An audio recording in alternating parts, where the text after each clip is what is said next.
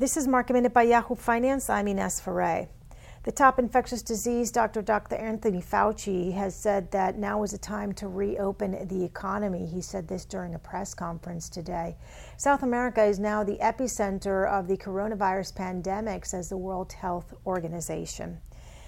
And looking at tickers today, which are moving, Alibaba moving to the downside after reporting its quarterly results. Deere beat on adjusted earnings estimates, coming in at $2.11 a share. And Foot Locker reported a net loss for the first quarter of 2020 compared to a net income last year. Comparable store sales were down 42.8%. The company says it is reopening its stores in a phased approach. For more Market Minute news, head to yahoofinance.com.